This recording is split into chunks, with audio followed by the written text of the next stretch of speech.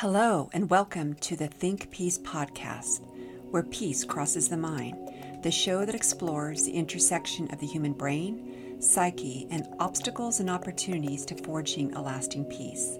This podcast is for those who are curious as to what it is about humans that makes peace so appealing yet so elusive.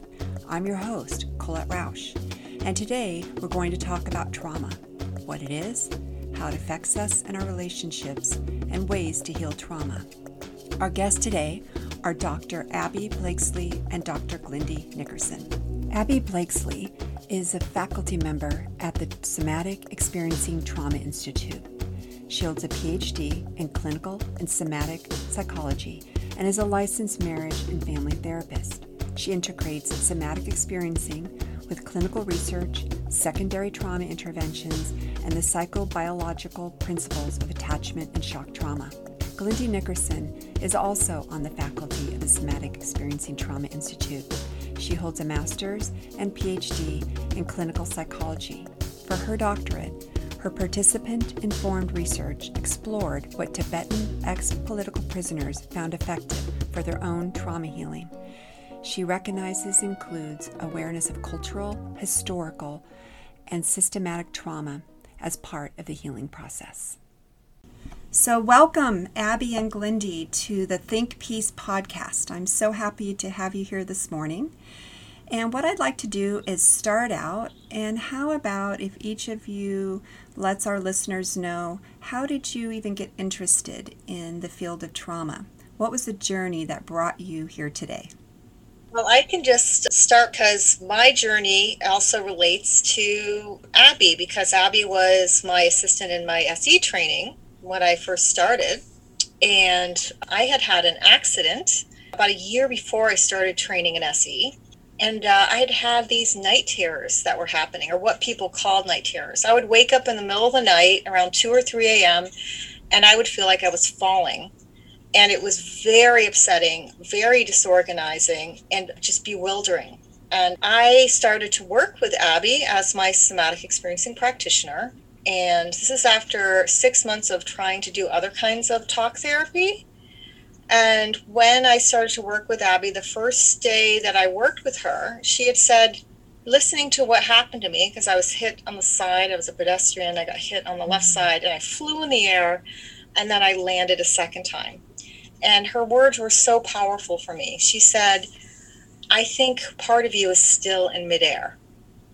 And it made so much sense to my physiology. But then, in addition, right, that recognition was followed by being able to have some completion of that feeling of being in midair through doing some somatic experiencing processes. And within 2 or 3 sessions, I didn't have any night terrors anymore. And that had gone on for a year. And that was what really sealed the deal for me. If this stuff works, I don't want anyone to suffer with what I went through. And it was such a clicking in of acknowledgement from a body wisdom level that this is so supportive for not just my physiology, my psychology, that they are one and the same. And when I saw that this resolution also so quickly and so completely of the symptom, it really motivated me to pursue learning more about it. That's a really powerful story and very descriptive of why this really resonated with you and the issue of trauma became something very personal. Mm-hmm. Mm-hmm. And Abby, what brought you? What is your story? Well, Glindy, it's always, I feel very blessed to have been part of your healing journey. And now we've had, many different relationships. Glindy is now faculty and a colleague of mine for the Somatic Experiencing Trauma Institute. And, for me, it's really, I think of it, it's just like a basic reward system. My parents gave me ice cream when I would rub their backs. So, I early on got this nice dopamine reward for being a healer or offering something to someone else or helping somebody to relax, helping someone to feel better.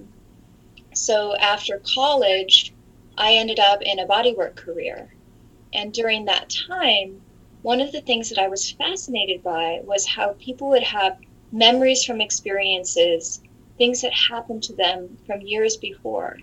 And they would have some sort of release, whether it was in the fascia or the muscles, or there'd be an emotional release. Now, I wasn't trained to be able to really work with the memories themselves. So I just held space with curiosity. But I started to get interested in the mind and body connection. And I asked one of my bodywork mentors, what should I read? And she said, Ram Dass, How Can I Help? And Peter Levine, Waking the Tiger.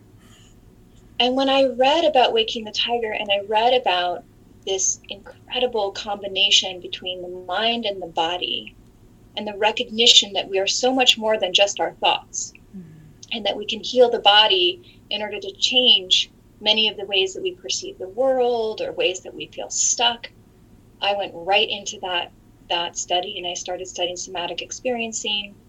I got a master's after that, and then I got a PhD after that, all in somatic psychology.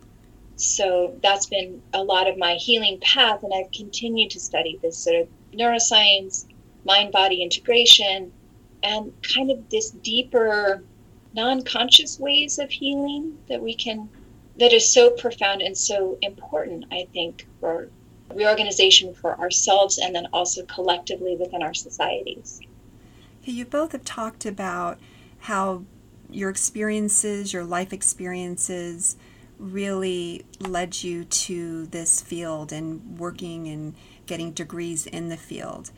And when we talk about the word trauma, and you've used some words, the connection to mind-body, the somatic psychology aspect, dopamine, all of these types of things, how does all of that play out when we try to define trauma? If somebody were to say to you, define trauma as Trauma 101, how would you describe that and why it matters and how it impacts the individual and those around us?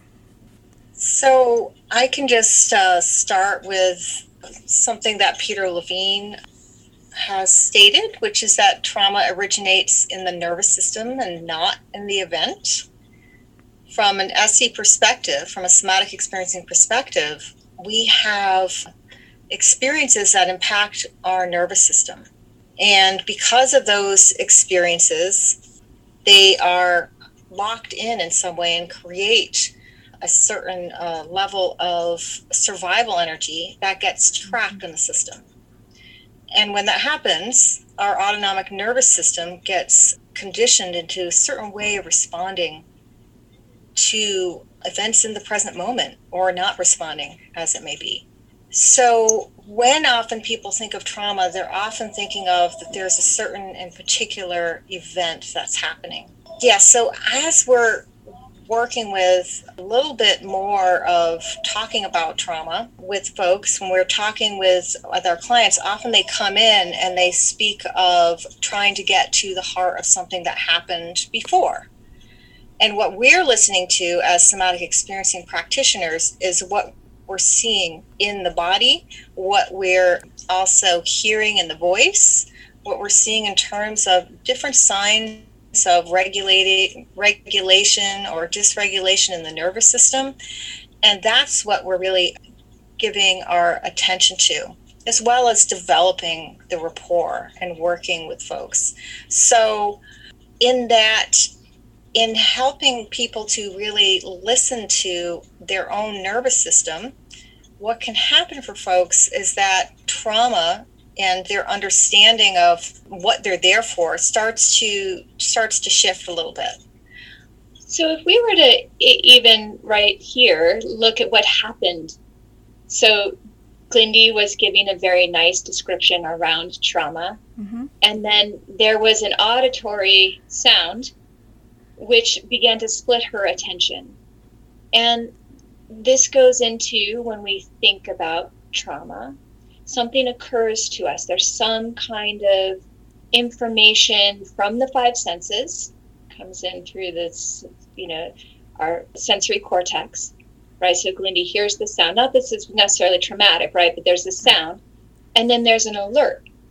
So we go into a hardwired response that we hold from evolution, from our deep ancestry, and that there's a predictable sequence of survival that we will move through. And this is the lower brain, right? This is not our conscious brain often of who we think we are.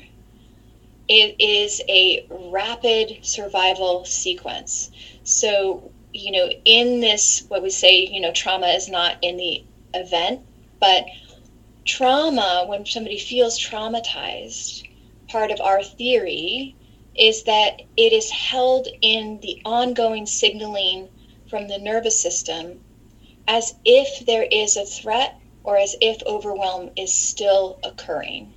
Or, we can look at this through this kind of, we call it the threat response cycle. So there's a sound in the environment or anything, and then there is a startle response. In the startle response, there's this little bit of energy. We pick up a little bit in the system. It's an excitatory, and there's stillness in the system. And then we begin to orient. We orient from wide, so you take in all of your peripheral vision, and then we go towards location of whatever the threat is. And then there's an assessment period, or whatever the novel stimulus is. Do I approach or do I avoid? So for Glindy, it was I better turn my ringer off so it doesn't interrupt the podcast, which, easy to do. And then it's done. And I imagine Glindy's feeling some kind of level of relief right now. Oh, good. We won't be interrupted again. But approach or avoid. If we deem, or our lower brain deems, that this is something that we feel threatened by, that we need to protect ourselves from, we could go into more social engagement if it's a person or a domesticated animal, or, where maybe talking might be a first approach to protecting myself. It could be to speak directly or to have a conversation, but it might be to call for help, right? Or we could move more into mobilization, and maybe in a little bit we can talk about the mobilization in the nervous system, where we go into more active fight and flight. It could be fight, it could be flight. Again, our lower brain will choose what it thinks will be the best option. And then if that doesn't work, or if the situation is too overwhelming, we'll go more into this shutdown place. All systems off, life threat, whether it's perceived or real. And this is a freeze response, a deep freeze response. Now, we have an innate capacity to move through these states, and after the threat has passed, or for many people living in, dangerous conditions, or if you are from a marginalized group in a society, we might call it like relative pockets of safety. With certain people, certain groups, certain environments where there's more safety, more connection, right? And then our bodies will move through the ability to be able to let go of that highly potentiated state of stress. But human beings block this. We have a very, very good, our thinking rational brain a lot of the time can get in the way. Can you explain that a little bit more, how it can get in the way? And when you talk about the lower part of our brain, that kind of responsive survival brain that keeps us safe or tries to, and that we survive, how the thinking brain, why it can't just tell that one to knock it off, I'm good. What is it about the dynamics within the nervous system that we can't kind of think through that, or have access to the capacity to respond in a way that is needed for that situation if we underreact in some ways, as I'm understanding? So oftentimes what we're trying to do is use our neocortex to respond to our reaction or our underreaction or whatever it is. And that's not really the part of the brain that we really need to be courting. And as Peter Levine likes to say, we need to really court the reptilian brain. And the way that we do that in somatic experiencing is by listening to the language of sensation in our own bodies. And when we do that, we're directly talking to our nervous system. We start to connect with our body's inherent capacity to start to reset and heal the trauma and the patterns that have been initiated by trauma. as well as the patterns of chronic stress that lead to these kind of reactions. So we often have people, and this is kind of the old joke, like if you go to the therapist and the therapist just says, well, just stop doing that, right? There's an old Bob Newhart sketch, or just stop it, right? That doesn't work, right? Or isn't it the most irritating thing in the world when you're working with something and a friend says, well, why don't you just let it go, right? So that would be a cortical response, right, to something, a cortical attempt to try to shift something that's happening. When we actually need to drop in and be more part of a bottom-up approach and welcoming that through an inquiry that's at a more animal-based level, to really listen to our capacity in an embodied way, rather than through the mentalization and thought processes that often are trying to problem solve, which is a natural part of our system, right? We want to try to solve problems, and that helps keep us out of danger. We've evolved actually to have this negativity bias, to notice what's wrong and to try to figure it out. But that figuring it out, when we're dealing with trauma, it actually leaves us very vulnerable often to having a repetitive set of symptoms, because we're working with this later evolved system of our neocortex solely, rather than working with this bottom-up process that then reintegrates some of these reactions and some of the implicit memory here with the neocortex. But we can't start with the neocortex. When we look at how one might say an event has trauma in it, or a trauma response, can we tell whether, oh, there's a car accident, that's going to have a traumatic residue, or, oh, well, that's not a big deal, you just fell off the slide, it's not a big trauma, it's not going to be a problem? Is there a categorization? I know the answer is no, but I think sometimes we think in our mind, and it's a natural way of thinking, that some things are bigger T or little t, and that some things are easier to overcome than others. So what could be traumatic for people? Yeah. You know, that's it. There's so many factors within that. So for me, when somebody comes to me and says, I feel overwhelmed, I feel stuck, I'm having challenges in my life that I don't seem to be able to overcome, then I'm going to be looking at not just trauma, but where was their overwhelm for them? And how is that continuing to affect them in their day-to-day or in their relationships? So if anything, I would almost move the word trauma and talk about where we experience overwhelm. And not all overwhelming events lead to a feeling as if they're continuing, or that we're revisited by them, or that we're in some ways not able to move into kind of the core of the manifestation of our own resilience, or in who we want to be in the world. So I would become quite curious so somatic means body oriented, and experiencing is a verb. So it's the experiencing of the body in the present moment.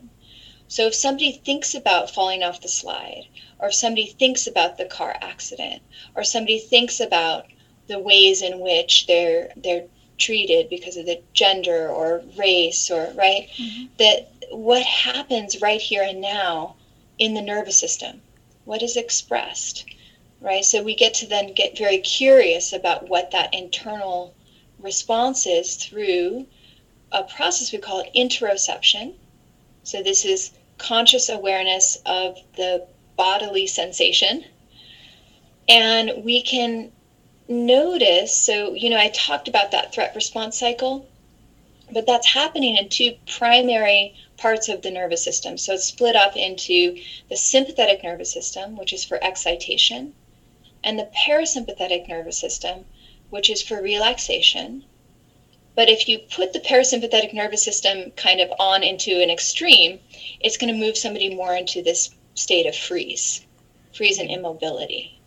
Okay, so we have active protective responses in the high sympathetic, and we have passive defensive response in the high parasympathetic. It's actually a high parasympathetic, where all systems shut on off.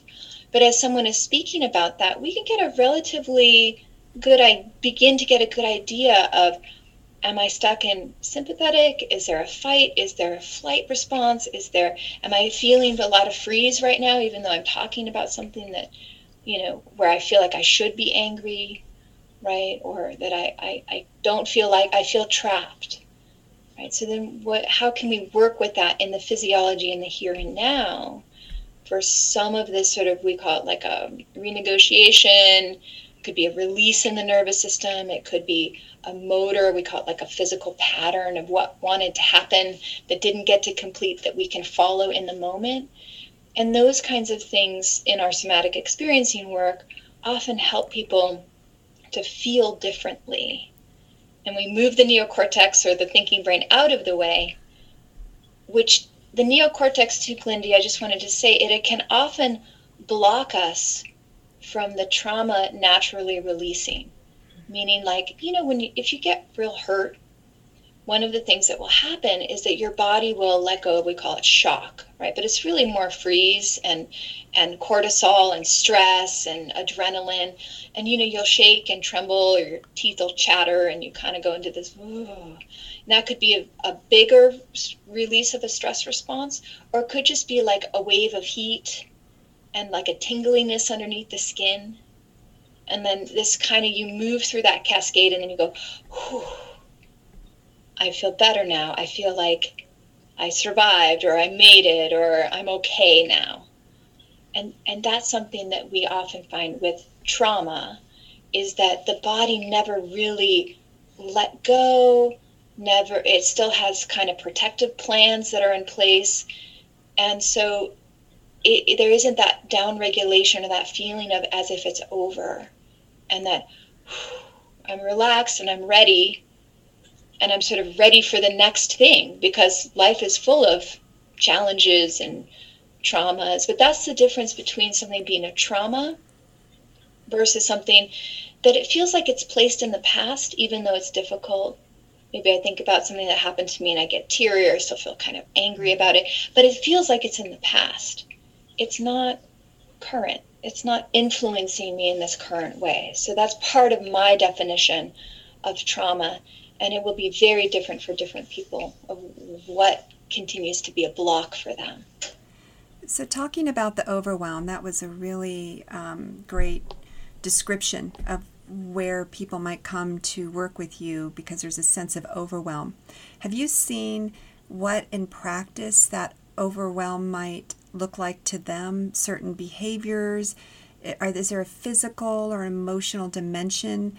And then the second part of it is, does that impact beyond themselves in their relationships, or how they work with others, or engage with others? What kind of might somebody see if they're having this kind of overwhelm or trauma that has not been renegotiated? Right. So overwhelm can show up either as high sympathetic states, such as excessive fear, excessive anger, rage, panic attacks, anxiety. Generalized anxiety is a classic one. And it also can show up if you're in those higher sympathetic states for too long, as Abby was talking about. It can also show up in these shutdown states. So I'll just describe first some of the high sympathetic symptoms, right?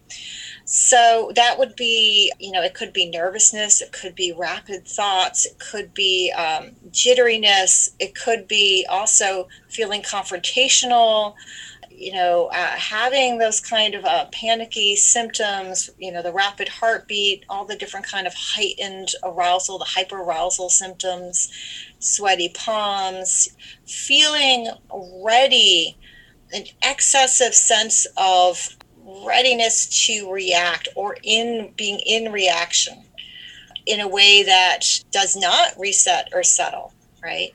And at a level that's hard for containment. So it's hard to be with that in a way where the system can come into a settling. So it's different when there is a period of a little bit of excitation, right? Like a little distraction or a little bit of upset or stress, or even a little bit more than that. And then the system finds its way to deactivate out of that stress and come back into relationship and come back into a sense of easing out of that mobilization of what is essentially, strong survival energy. So those are some of the symptoms of that higher sympathetic state. When that goes on for too long, and there is this circuit breaker that basically shuts the system down, right? There's this flipping of a switch. And then we go more into that high tone dorsal state, that shutdown state, which can look more like a disconnection. Sometimes people report it as a sense of deadness or disconnection from other people, a sense of not feeling in the body, not feeling feelings, not being in touch with their feelings, having less access to words, not able to really access thought in the same way, feeling helpless, feeling also overwhelmed with any idea of moving into action. There can be this immobilizing. Another word for that freeze or shutdown state is immobility or tonic immobility. So there's a feeling of I can't that is happening.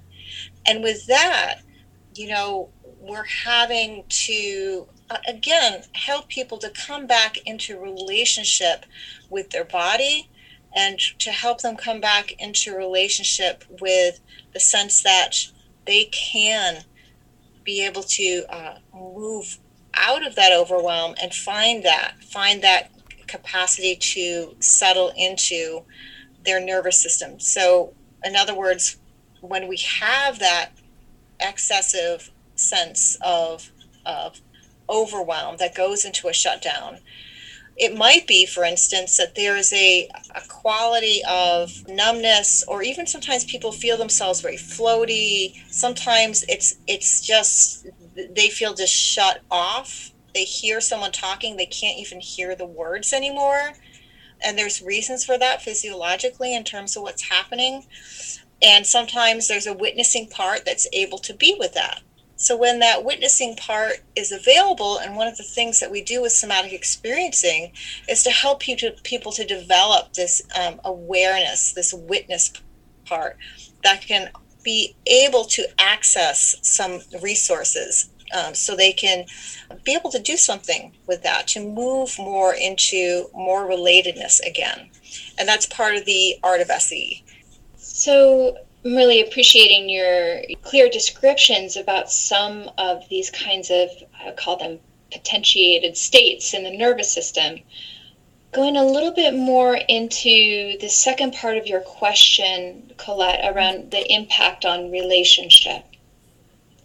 Because, here, this podcast has a focus on healing individual and collective trauma. So when an individual finds oneself in this state, let me start with individual, there's actually some neural circuitry, which I'm not going to go too deeply into, considering that this is an introductory podcast, but for those of you who want to know more too, the work of Peter Levine and the work of Stephen Porges and Deb Dana looks into something called polyvagal theory. And actually, Glindy said dorsal shutdown when she was talking about the freeze response. So within the parasympathetic nervous system, that for like rest and digest, and in that soft rest and digest place where we're kind of down regulating, this is where there's a lot of tissue repair, where we can reduce inflammation in our bodies. It's a really important state, metabolic state, for our health and well-being. So, we're talking about trauma, but we're also talking about increasing capacity for resilience and health and recovery. Okay. And so we have in this sort of, we have a system that Stephen Porges talks about where we have the vagus nerve, which is the 10th cranial nerve. They call it the wanderer because it wanders so many different places in the body. And it innervates the dorsal side, or the back side, innervates areas in the subdiaphragm. So it's called subdiaphragmatic. Okay. And this has to do with that you are in danger. Something in the environment interprets that and our brain interprets we're in danger, right? By evolution. And we may go into fight or flight, or we might go actually even immediately towards shutdown. And then in that state, the freeze response for an animal, right? Many animals survive in a near-death state. Predators get distracted. They wander off, and the animal might have an opportunity to escape. Or the predator is not interested in an animal that it perceives as dead, right? And many animals, they'll smear green slime over themselves, or they'll make themselves extra stinky. It's like, ugh, I don't want that. And then they have this extra added opportunity to survive. We also have numbing, we have a numbing response called an analgesic response. So if we are injured and hurt, and this is it's a good survival response for us to be able to have, okay? But if you're in kind of this, they call it thanatosis, if you're in thanatosis and you're trying to talk to somebody about a conflict that you're having, or you're trying to lovingly connect, how in your neural circuitry and your bodily state, how much capacity do you have if your body is really more interested in going into this deep conservation withdrawal response in order to survive? You're not going to have that ability to, really have the reciprocity to empathically attune, to be able to be open to maybe some of the charge that is coming to you from the other person because they're asking you that there's been a rupture and there needs to be a repair, right? So that can really impede our ability to communicate, right? And to be available to that. So we need to pull out of that dorsal. We need to kind of come up out of that survival physiology in the dorsal vagal shutdown. Much of the time underneath that is fight and flight, or high sympathetic arousal. So we can use some different ways to regulate that high sympathetic arousal, down-regulate, and then we've entered into something called the ventral vagal. And that innervates a lot of area in the heart, the lungs, the face, right, for attachment, for connection. And you can think about this as a little bit more like a dimmer switch. So it allows us to kind of like dial down the sympathetic a little bit, but then we can let go of that, and we can dial up the parasympathetic and dial it down again. And it could be in all different kinds of communication states. So the quick examples that I like to give is one, this was before the pandemic, but my husband and I both work, and we have 3 little kids. So at the end of the day, we might be super exhausted, and it's like the kitchen is a disaster, right? And it's like, who's going to clean the kitchen? Well, we could clean it together, but one of us feels like we get the night off, like we've done enough. We just need to go and like get some early sleep or watch a Netflix show, whatever. So we start to have this disagreement. I was working all day, and it's your turn, and we got this and that. So we start arguing. So here, the parasympathetic dial and the ventral vagal is going to be, it's the parasympathetic's turning down, the sympathetic is turning up. But I'm not going to go into complete sympathetic dominance of fight and flight, because if I was in fight, I'd hit him over the head with a frying pan. That wouldn't be good. Or I might go in flight and drive to Utah, right? I'm out of here. I'm going away, which also wouldn't be very good. But it allows us to stay in conflict, hopefully with enough communication for us to feel like there's some repair or there's some choice that we have moving forward. But it also helps us with those excited states. So when I come back from traveling and teaching overseas, and I'm so excited to see my family, and I run over to them with open arms, like, I'm so happy to see you. I don't knock them down. I'm much bigger than my kids, I probably could, run force into my partner. But, he might be a bit shocked by that. So it's like I've got to moderate that sympathetic joy that I have. So I turn it down just enough, and I'm like, oh, I'm so excited, but I can hug them in an appropriate way. So this is a really important, this ventral vagal, and that ability to kind of dial up and down without being in high sympathetic or without being in freeze. Yeah. And in high sympathetic, you're either fleeing the conversation or you're fighting, you're just going, and it's really for the fight. It's not for the relational reward, or we can get really stuck in that. So part of our goal is to move people more into this ventral vagal capacity, or to move through high sympathetic, to move through freeze. We're all going to fight, flight, and freeze, but we don't want to get stuck there. So it's interesting. I can imagine, as you were talking about the conflict and how it might be something, basic around the house cleaning or who's going to cook dinner. If we were to take that into, let's say, those who engage in reconciliation processes or peace-building processes or community engagement processes, working to bring communities together when there's a lot of history and, past and ongoing harm. We could say trauma is in the room. And when groups are coming together, and as you said, there could be conflict, and as I'm understanding it, conflict itself within a zone can be constructive, if we would use that word. What happens from a nervous system standpoint in rooms like that, what might be going on that might derail discussions, and as if we use the nervous system language, might go above a line that could then move into the fight that is not just the parasympathetic or the sympathetic, that could be helpful to get in that conflict resolved, but could actually pull apart the seams and make it worse. How do we navigate, or before we get to how we navigate, how does that dynamic play out, in countries in which you've worked, in the United States, where we have divisions, where there might be peace processes or violent conflict or just destructive type engagement? Yeah, so I can start with that. So what we do in our nervous systems and how we feel also communicates to others. We are always looking and noticing and receiving, listening to how other nervous system states are in a group, in a room. And because of that, we deeply influence each other. So if I am feeling connected, feeling maybe that sense, as Abby was saying, that there may be something that I want to advocate for, which is maybe you do the dishes and I don't, right? But at the same time, I'm also still feeling relational and connected.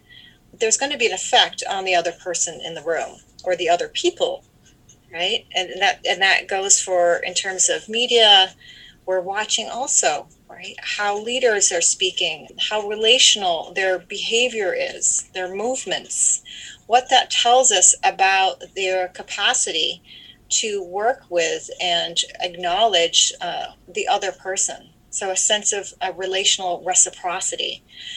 When that's not there, when we are communicating and we have our moments, we all have more than our moments, right? Where we can, maybe the ventral's a little bit more dialed down and the sympathetic is a little bit more dialed up. And when that's happening, we may be communicating more fight, flight energy of what might happen next. And we're really, as mammals, we're always attuned to preparing for survival, right? And noticing those kind of movements, the tone, all different kind of indicators in the other person that might state or show that they may be a threat to me, my family, or my community. So as soon as that kind of indication happens, right, that can influence another person, another group. And so I'm thinking about some of the work that I did in northern India with Tibetan survivors of torture who were ex-political prisoners. And one of the things that I learned about that culture and how they were working with each other is the social engagement piece that helped them through incredibly difficult experiences. And because they had that collective wisdom of their culture and their religion, their spiritual practice, that brought a layer of ventral vagal engagement, social engagement, a sense of dampening of some of that higher arousal that can happen And when you have that, there's more likelihood for continued connection and working together to resolve something. So I learned a lot about that with this particular population. And I also really could see as well how when people, and this is true just clinically in general, when we have more a predominantly cortical cognitive way that we're orienting to a problem, it can easily ramp up. We can cite theories, we can research the internet and find every different kind of support for our argument. And what might be most missing, however, is that sense of the support of the ventral vagal influence that can help us to stay in connection with and recognition that other people, other beings, also have nervous systems too. And that there is through mirror neurons, as I'm not sure if folks listening to this are aware of the term mirror neurons, there's this process that can happen where when one person is doing an activity or moving, and this came from studies with monkeys and others, but initially with monkeys, where a monkey watching another monkey that had EEG cap on was able to, just watching another monkey eating was having the same kind of response in the same areas of the brain as the monkey who was eating or the monkey who's moving. So we also have that affectively. We can really approximate and have a sense of what another being is experiencing and feeling, especially if we have access to that ventral vagal. And that brings empathy. It can bring compassion. It can also bring a capacity for forbearance, for being able to hold reactivity down to a lower level and keep opportunity open for negotiation, renegotiation, and connecting on a deeper level. Yeah, that's very powerful because you're talking about a process where many times we instinctively reach for thinking and talking and problem solving from, the neck up. And we think that that's how we'll think our way out of the problems. And what you're suggesting is a very different type of dynamic, bringing on the relational part and bringing on the rest of our nervous system to work better with other nervous systems in order to resolve or address the problem or the division that we're trying to get at. And so I'm curious what your thoughts are on how one might do that practically if, as you've been describing, people are walking into the room with their history, their wiring. There could be historical issues. You mentioned working in some countries or our country where there's marginalization that could lead to trauma.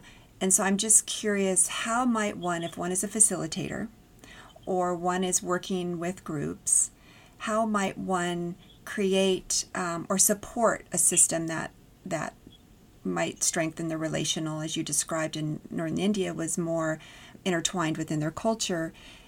And then what can an individual do so that you're getting those mirror neurons in a way that keeps it within a zone where conflict be resolved and we're not heightened into parasympathetic or heightened into the sympathetic where we're pulling apart each other, so to speak? Yeah, so I'll just explain a little bit of the way that in my dissertation research in Northern India, the way that I flocked initially was coming in with an agenda and how that didn't work well. And it thankfully, I was working with some folks who were interested in working together as a group with me. So we did a little workshop, and these were monks and nuns. Many of them were monks and nuns who were politically active in Tibet. And then they were, because of perhaps, waving a flag or having a picture of His Holiness the Dalai Lama, something like that, they were put in prison at often very young ages. And they had, as I was talking before, that sense of engagement through activism. They had also that sense of relationship with each other. And so as we met as a group, when I came in with that more cortical idea of I have to get this information out first, and then we can do more of the relating. And they immediately, because they had that sense of advocacy in them, they taught me so much about, this isn't what we want. What we really want to do is talk to each other about our problems, because we never get a chance to do that. We've had all kinds of workshops, and if we're doing one-on-one Western, more European-based therapy, we're not really doing what we want to do. So we want to have that opportunity. And my intention was to do participant-directed work, right? So they reminded me of what I was there for. So listening to other nervous systems and having a space within ourselves to be able to listen and take a back seat. If we have that regulation in us, we also may have some space for listening for what another nervous system or nervous systems really need to get across. And what was the case with this group of Tibetan ex-political prisoners was that to explore their own strengths, as well as share and commiserate about what hasn't been working. And to have some long periods of times where they can organize around that. And when I conducted interviews afterwards, and I had done individual sessions with them as well, doing somatic work with them, and they said that was good, yeah, and it felt good, and I had less symptoms afterwards, but that's not what I'm interested in. I heard this over and over again. It was the group work and the group connection that we need, that we've never had, and we want more of it. And how can we do that? So from a somatic experiencing perspective, a lot of what we were doing is really listening and tuning in for what we call the counter vortex, right? That sense of the resources. So we have often this focus on the what's wrong, which could be, of course, there, as we know, for survival reasons, right?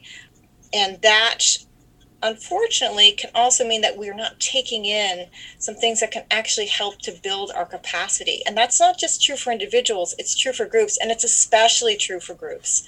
And it will help us get more resource so that we can have access to that healthy parasympathetic and be more in relationship together.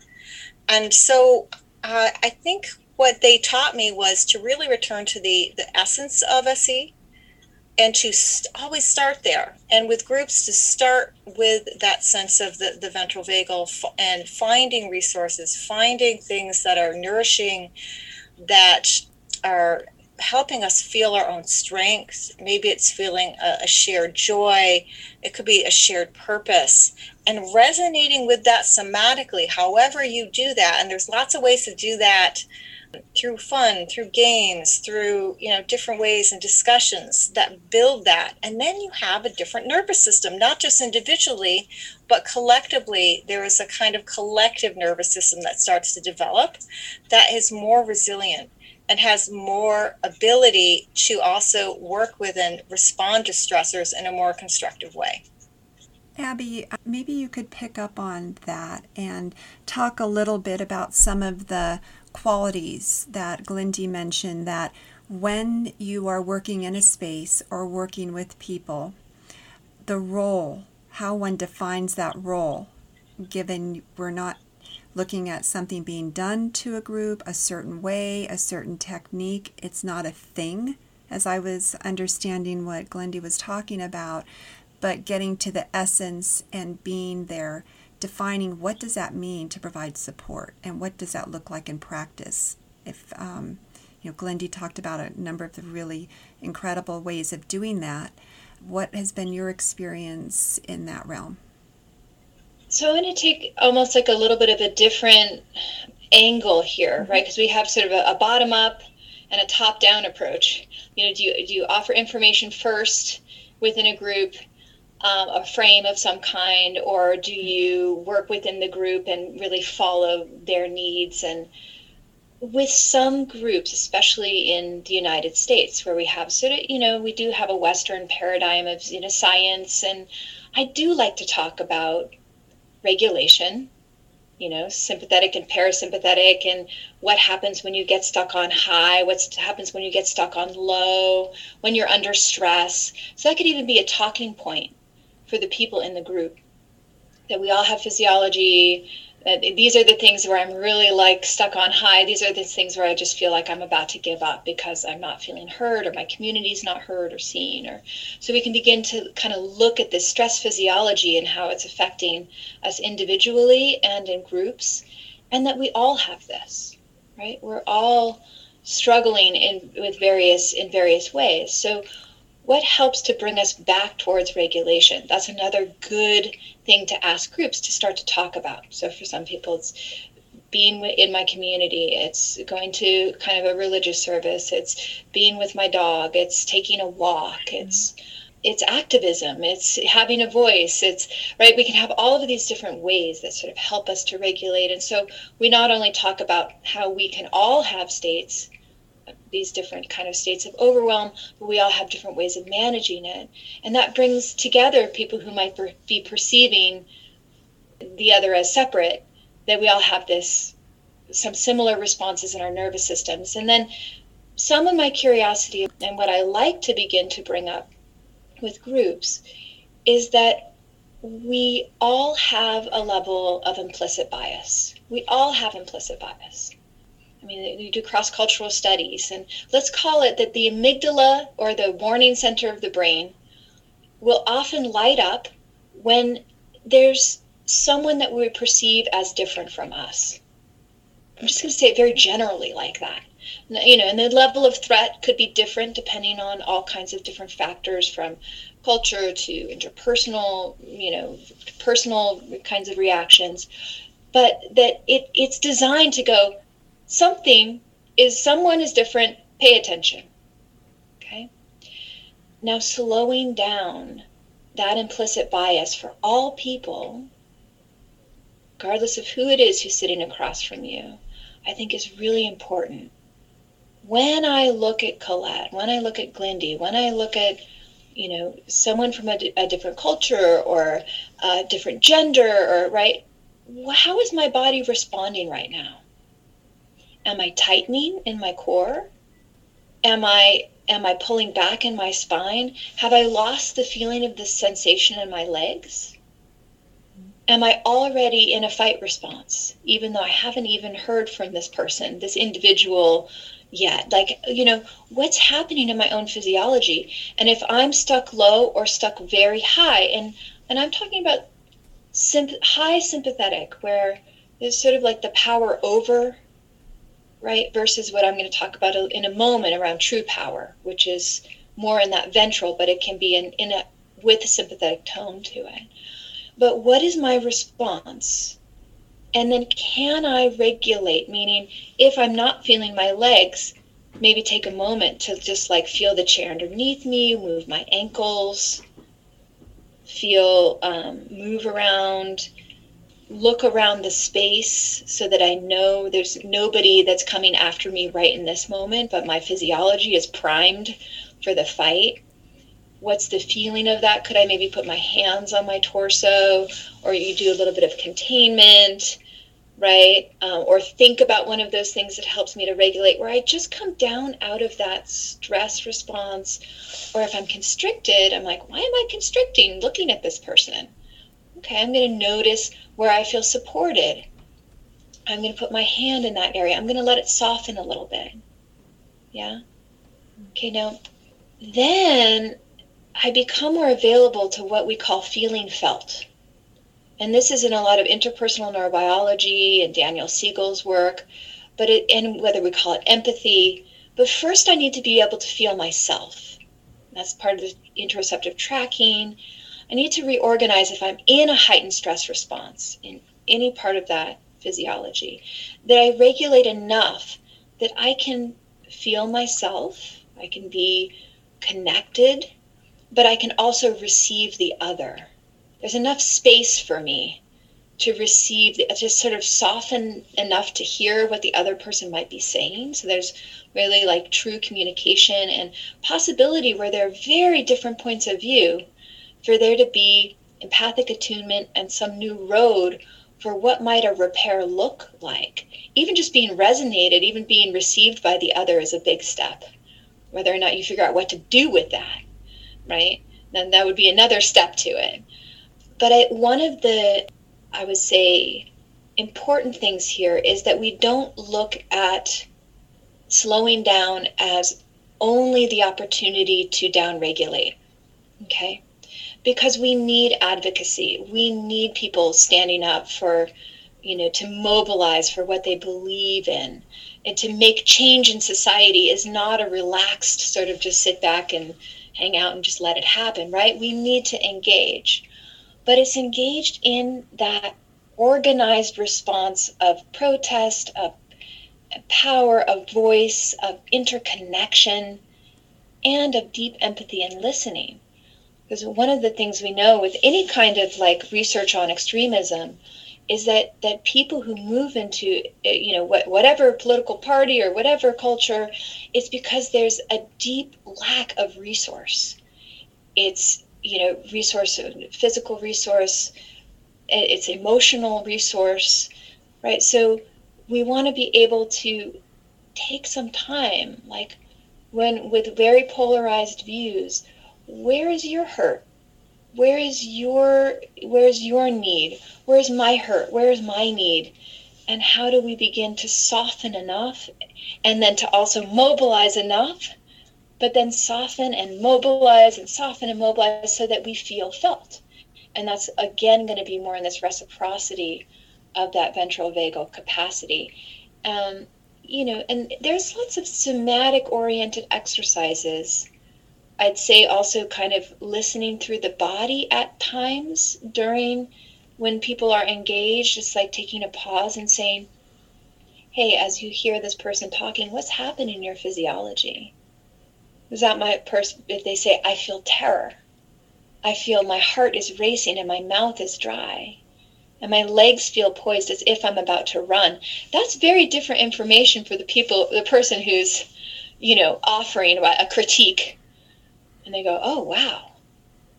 Okay, let's take some time, maybe feel the pulling away, put your hands here, feel some support, let your body, maybe push a little bit through the, have your hands, see if you can downregulate or organize that a little bit. Maybe say, I feel scared right now, or I feel overwhelmed right now. And then you ask the person who maybe has been more in fight, how is it to feel that this feels overwhelming for this person? And not to say that it's the request is still really important that the other one is making, but the impact, right? And so we start to have this reciprocity. And once the person who's feeling all of the fear and flight gets more regulated, they might be more able to hear what the other person is requesting, what the other person is needing. So I would say, slowing down and having some body, physiology, fight, flight, and freeze, kind of teaching your groups how to do some of that. So that there's an autonomic listening and an emotional listening rather than the trying to figure it out, that can really shift the dialogue in a very profound way. But we need to slow down with those implicit biases and recognize that everybody formulates them. And then once we can remove that kind of knee-jerk reactions, we'll really get to see who is sitting in front of us right now. So it sounds much more, what you're talking about is more of a multidimensional type of approach, whereas instead of meetings, people come in, talk, present, where then we're automatically oftentimes perhaps playing out some of our implicit biases or playing out some of our responses and reactions and talking across each other, or nervous systems going into different states that may not be able to effectively resolve the conflict or to come into a relationship. You're talking about really expanding that aperture and bringing together what both of you said. It's looking at what exists, building on strengths, of course, listening and learning the approach that is meaningful for that group, whether it's more of a audience who wants information up front, as you mentioned, and doing some education, or whether it's starting with the relationship but being aware of that. And then what was really interesting that you both talked about is when you're in the group, there's a dimension of the group dynamic and your individual dynamic. And there may be exercises, as you said, touching the heart, doing certain things that can help bring some more ease in your system. But there's also witnessing that's going on as the group is meeting.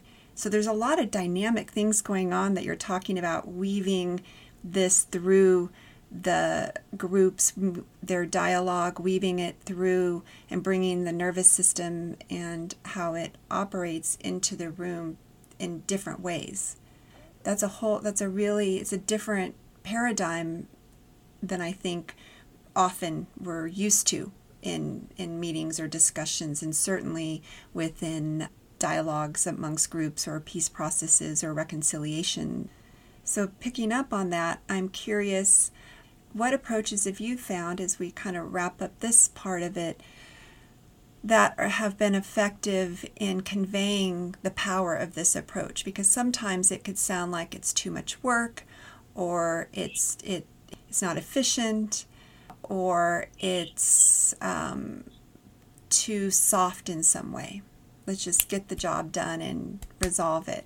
How have you found it helpful to convey that it's actually very powerful and hard? It's not an easy thing, but it's powerful and can be more impactful.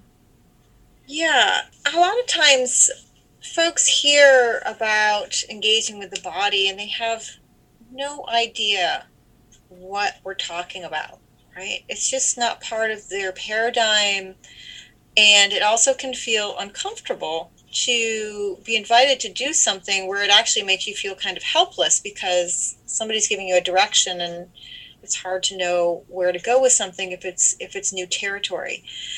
And for instance, when Abby was talking about that containing touch, sometimes working with specific exercises can help people to get an inkling of the experiencing in the moment of what that is.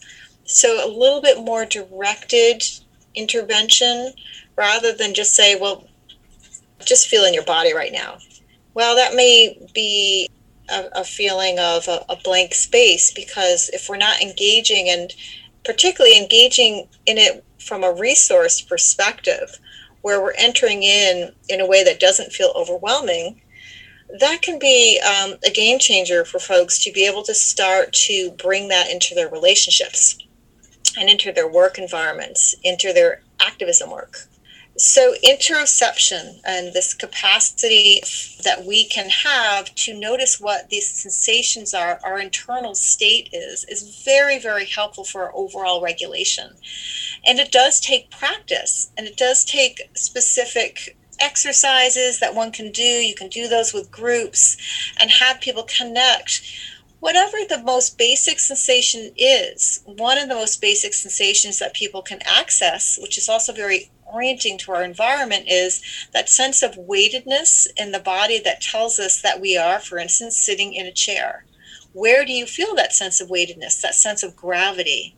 Where do you feel that sense in your feet that tell you that your feet are on the floor? And what happens as you stay in touch with that for a little bit, as well as doing a little bit of gentle movement, as Abby was talking about? A slight bit of gentle movement also helps our proprioceptors in our joints to be able to locate ourselves in space a little bit more specifically. That, again, it embodies us. It starts to change conversations when we're including that. Another thing I want to mention is that there can be perhaps the most powerful thing is when we are in a more regulated and embodied state and speaking ourselves from our bodies. It's a model. Mm-hmm. Us human beings, we learn through modeling more than anything else. So we really can resonate with and get a sense of, oh, I can do that too. It's a shift in direction, maybe from a more cognitive space solely into including an awareness that is more ventral, that includes that more finer, nuanced heart rate that may shift through the ventral vagus, that also shifts our respiratory rate, and it also begins to connect us to our own expressions that signal safety to others, so that not only can we see them in other people, they actually can see it in ourselves. And that creates this wonderful connection that is more effortless. But it starts with one person. It starts with one person having that intention, and it may be a practice of staying grounded when we ourselves may feel a pull to be a little bit more activated or a little bit more in a push or in a fight. It's like, well, wait a minute, what else? How can I come back into my body and honor, oh yes, there is this push to get my point across right now, because it feels like, and it may be true that many people's lives are on the line here, and many of these discussions that are happening, across the world, and people trying to advocate for change. And can we include, in this moment in my body, I'm aware that's a fight response. And when I'm aware of that, what else can I notice that's not just about that? So we can have a dual awareness and develop that I also feel the weightedness in my body, that I also feel, as I'm aware of that weightedness, that it starts to downregulate a little bit out of that higher sympathetic state. It doesn't mean that mobilization goes away completely. We still have energy. We're relaxed and alert and ready. And then from that place, so much can happen. And it just starts with beginning to have some self-awareness and that witness on board. And SE does a lot with that in terms of developing that interoceptive capacity. Yeah, and the power of what you said of oftentimes when one is engaged in work related to peace building or social justice or striving for structural changes, the power of regulation within oneself can be, sometimes that's enough, and how that can open things up in a way, because there's a sense sometimes of needing to somehow fix it all, and you're inviting to come back to your own nervous system, and that can then, as you mentioned, radiate out and have an impact on those around you. Right, and that can create a wonderful embodied conversation. Mm-hmm. Absolutely. Different than a disembodied conversation. Absolutely. Abby, you had something. Yeah, I think this is it's interesting because it depends on how process oriented your group is.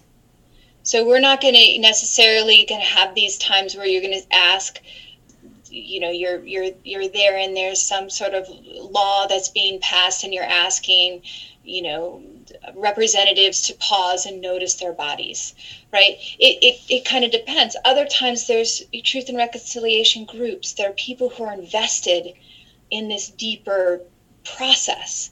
So in those, you can really teach some of the interoception, and you can invite this as a paradigm, one window in which to kind of slow down, and for each person to kind of to check, like Glindy brought in grounding, right? You could do some containment.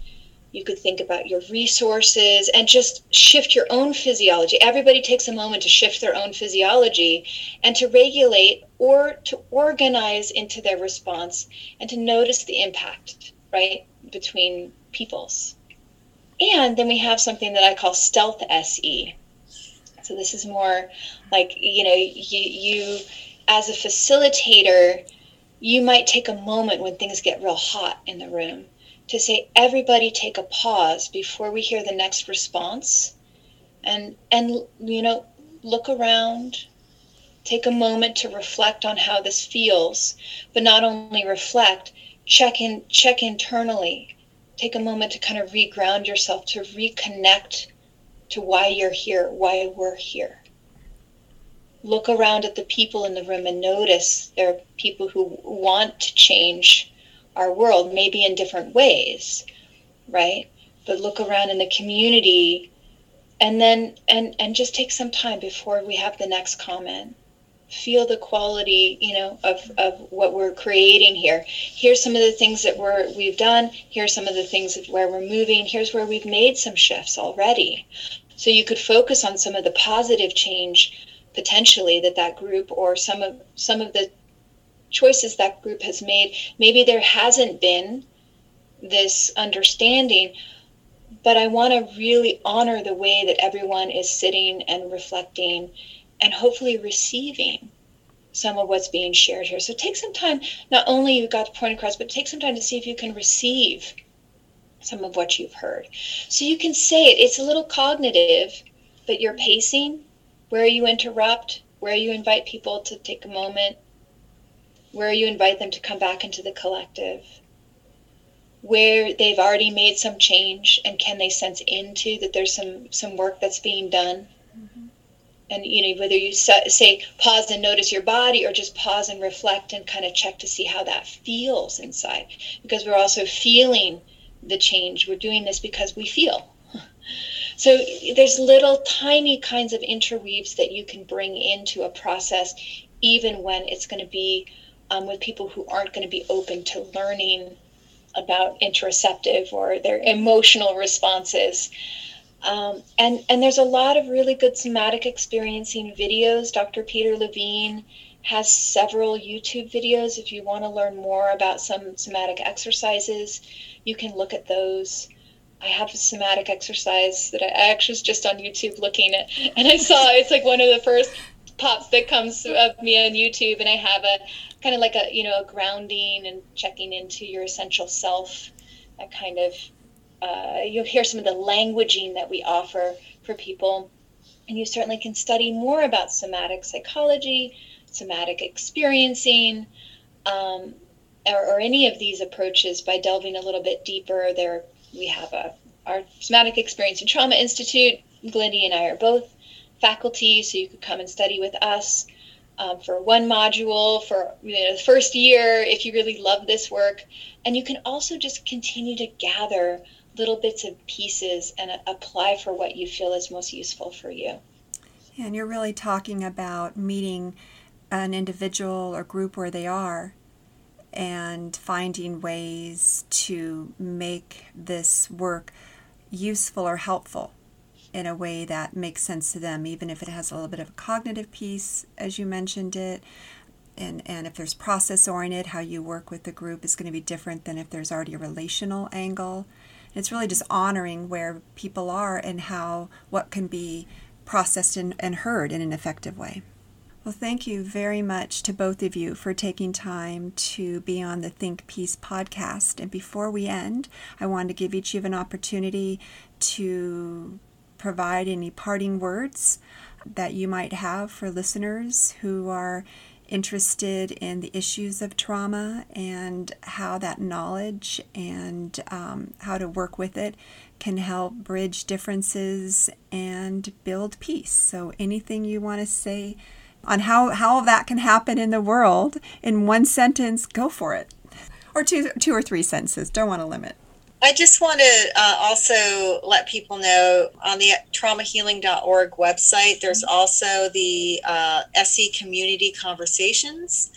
That is myself and other faculty, including Abby Blakesley, and we are exploring different ways of regulating, especially during the challenging times this year.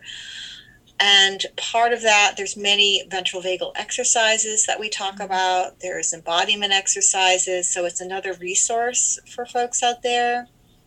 And I would just say, in our conversation today, I think what I'm hearing the most right now and what's resonating with me during these times is how important it is to listen. And when we bring that intention to listen and include from an embodied place, it can change the world. It can change relationships one at a time. And it also is infectious, a good kind of infection. So I wouldn't underestimate for everyone out there what our stance is in our nervous system. It speaks volumes, and it can catch in terms of the dynamics that are happening in the world today. I think we need that so much. So intention does matter, and embodiment matters. Yeah, thank you, Glendy. That was beautiful. And Abby, what would you like to share? Well, I wanted to share that when Glendy was sharing, I noticed this kind of like a wave of energy kind of charge, but in a nice way, like almost like a shimmery, glimmery kind of open feeling. I was feeling some settling down through my head and my spine. And so I was really just receiving the hopeful message that she was sharing. So I wanted to model that.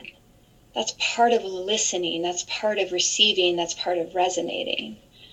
And then I have this other part of like, let's do it. Let's change the world. This sort of mobilized part where I do really see, the danger and the damage of othering that's going on. The oppression and victim and perpetrator dynamics, all of these things that are in our world, that if we can really teach some of these embodiment skills to anyone, to everyone, to slow down, to recognize what's kindled, we call it a kindling response, what's kindled, and is this helping to get my point across? Do I need this in my survival physiology right now? And then if we can all work to shift little by little, right? Little by little, it's not all going to shift right away, right? But little by little, come together in a new way. And I think of rupture and repair cycles. So there's rupture, and then there's the possibility for there to be a repair. And then there's going to be rupture again. It's individual and it's collective. So we have these opportunities for there to be more repair. And each time there's a repair, the relationship builds at a higher order, right? The potential for there to be conflict and connection and resolution and understanding of differences and movement towards respect and dignity for all, right? We build and build capacity towards that. So I also just want to say it's an honor to be here on this Peace podcast. I'm so excited of the work that you're doing in the world, Colette, and I'm really, really happy to be a part of it. So thank you for the invitation, and thank you to all of the listeners for all of the wonderful work that you're doing and the curiosity that you have in coming together and spending some time with us. Thank you, Abby, and thank you, Glendy. And I am feeling my system feeling very warm and open, and a sensation of, if it had a word, it would be hope. Because hearing what you're saying, and the descriptions and the way you conveyed it, helps one see that there are ways that an individual, through how they're working with their system and what they bring into the world, can make a difference, and that all of the stuff out there may seem overwhelming in conflict dynamics, but it can come back to the regulation of a person and the power that could bring. And taking care of self-care can be one of the most powerful things that one can do while they're out there in the world, working for justice and working for peace.